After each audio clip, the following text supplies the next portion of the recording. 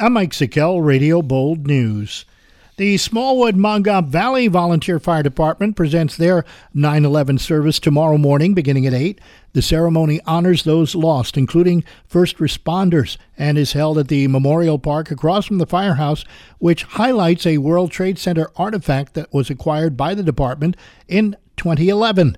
Bill Boland of the company says the morning ceremonies have been held since 2012, including a moment of silence when each plane struck the towers. At 8:46 on the button, the siren sounds for a minute, and we continue with our speaking program, and then we get to 9:02.45.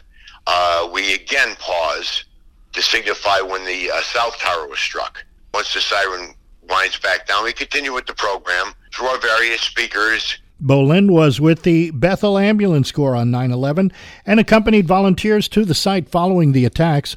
The Smallwood Mongop Valley 9/11 Memorial Service includes area fire companies, ambulance corps, and police departments. Bagpipers will begin the ceremony with a color guard at 8 a.m. at the firehouse and park on Ballard Road in Mongop Valley. Participants will socially distance and masks are encouraged. Following the 9/11 attacks, the Monticello Fire Department has organized a memorial event for the community, first in front of the county courthouse, and has been holding a memorial service at their firehouse ever since.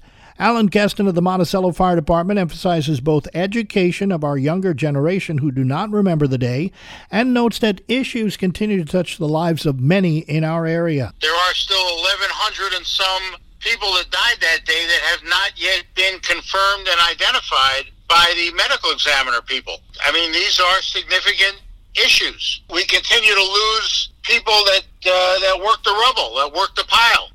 Firefighters, police officers, civilians that work the pile for months that are still dying of 9/11 related cancers. It doesn't stop, and we can't forget. The Monticello Fire Department will be hosting their 9/11 ceremony at the firehouse on Richardson Avenue in Monticello tomorrow evening at 7.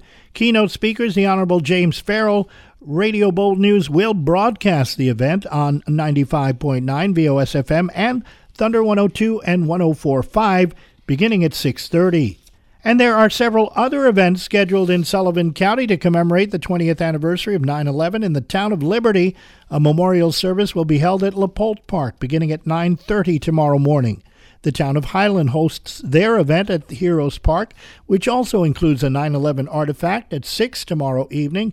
And the Wurtsboro Fire Department and American Legion's Mamakating Post 1266 hosts a parade and commemoration with lineup at the firehouse at 6:45 tomorrow evening. That's what's happening. I'm Mike Sikel, Radio Bold News.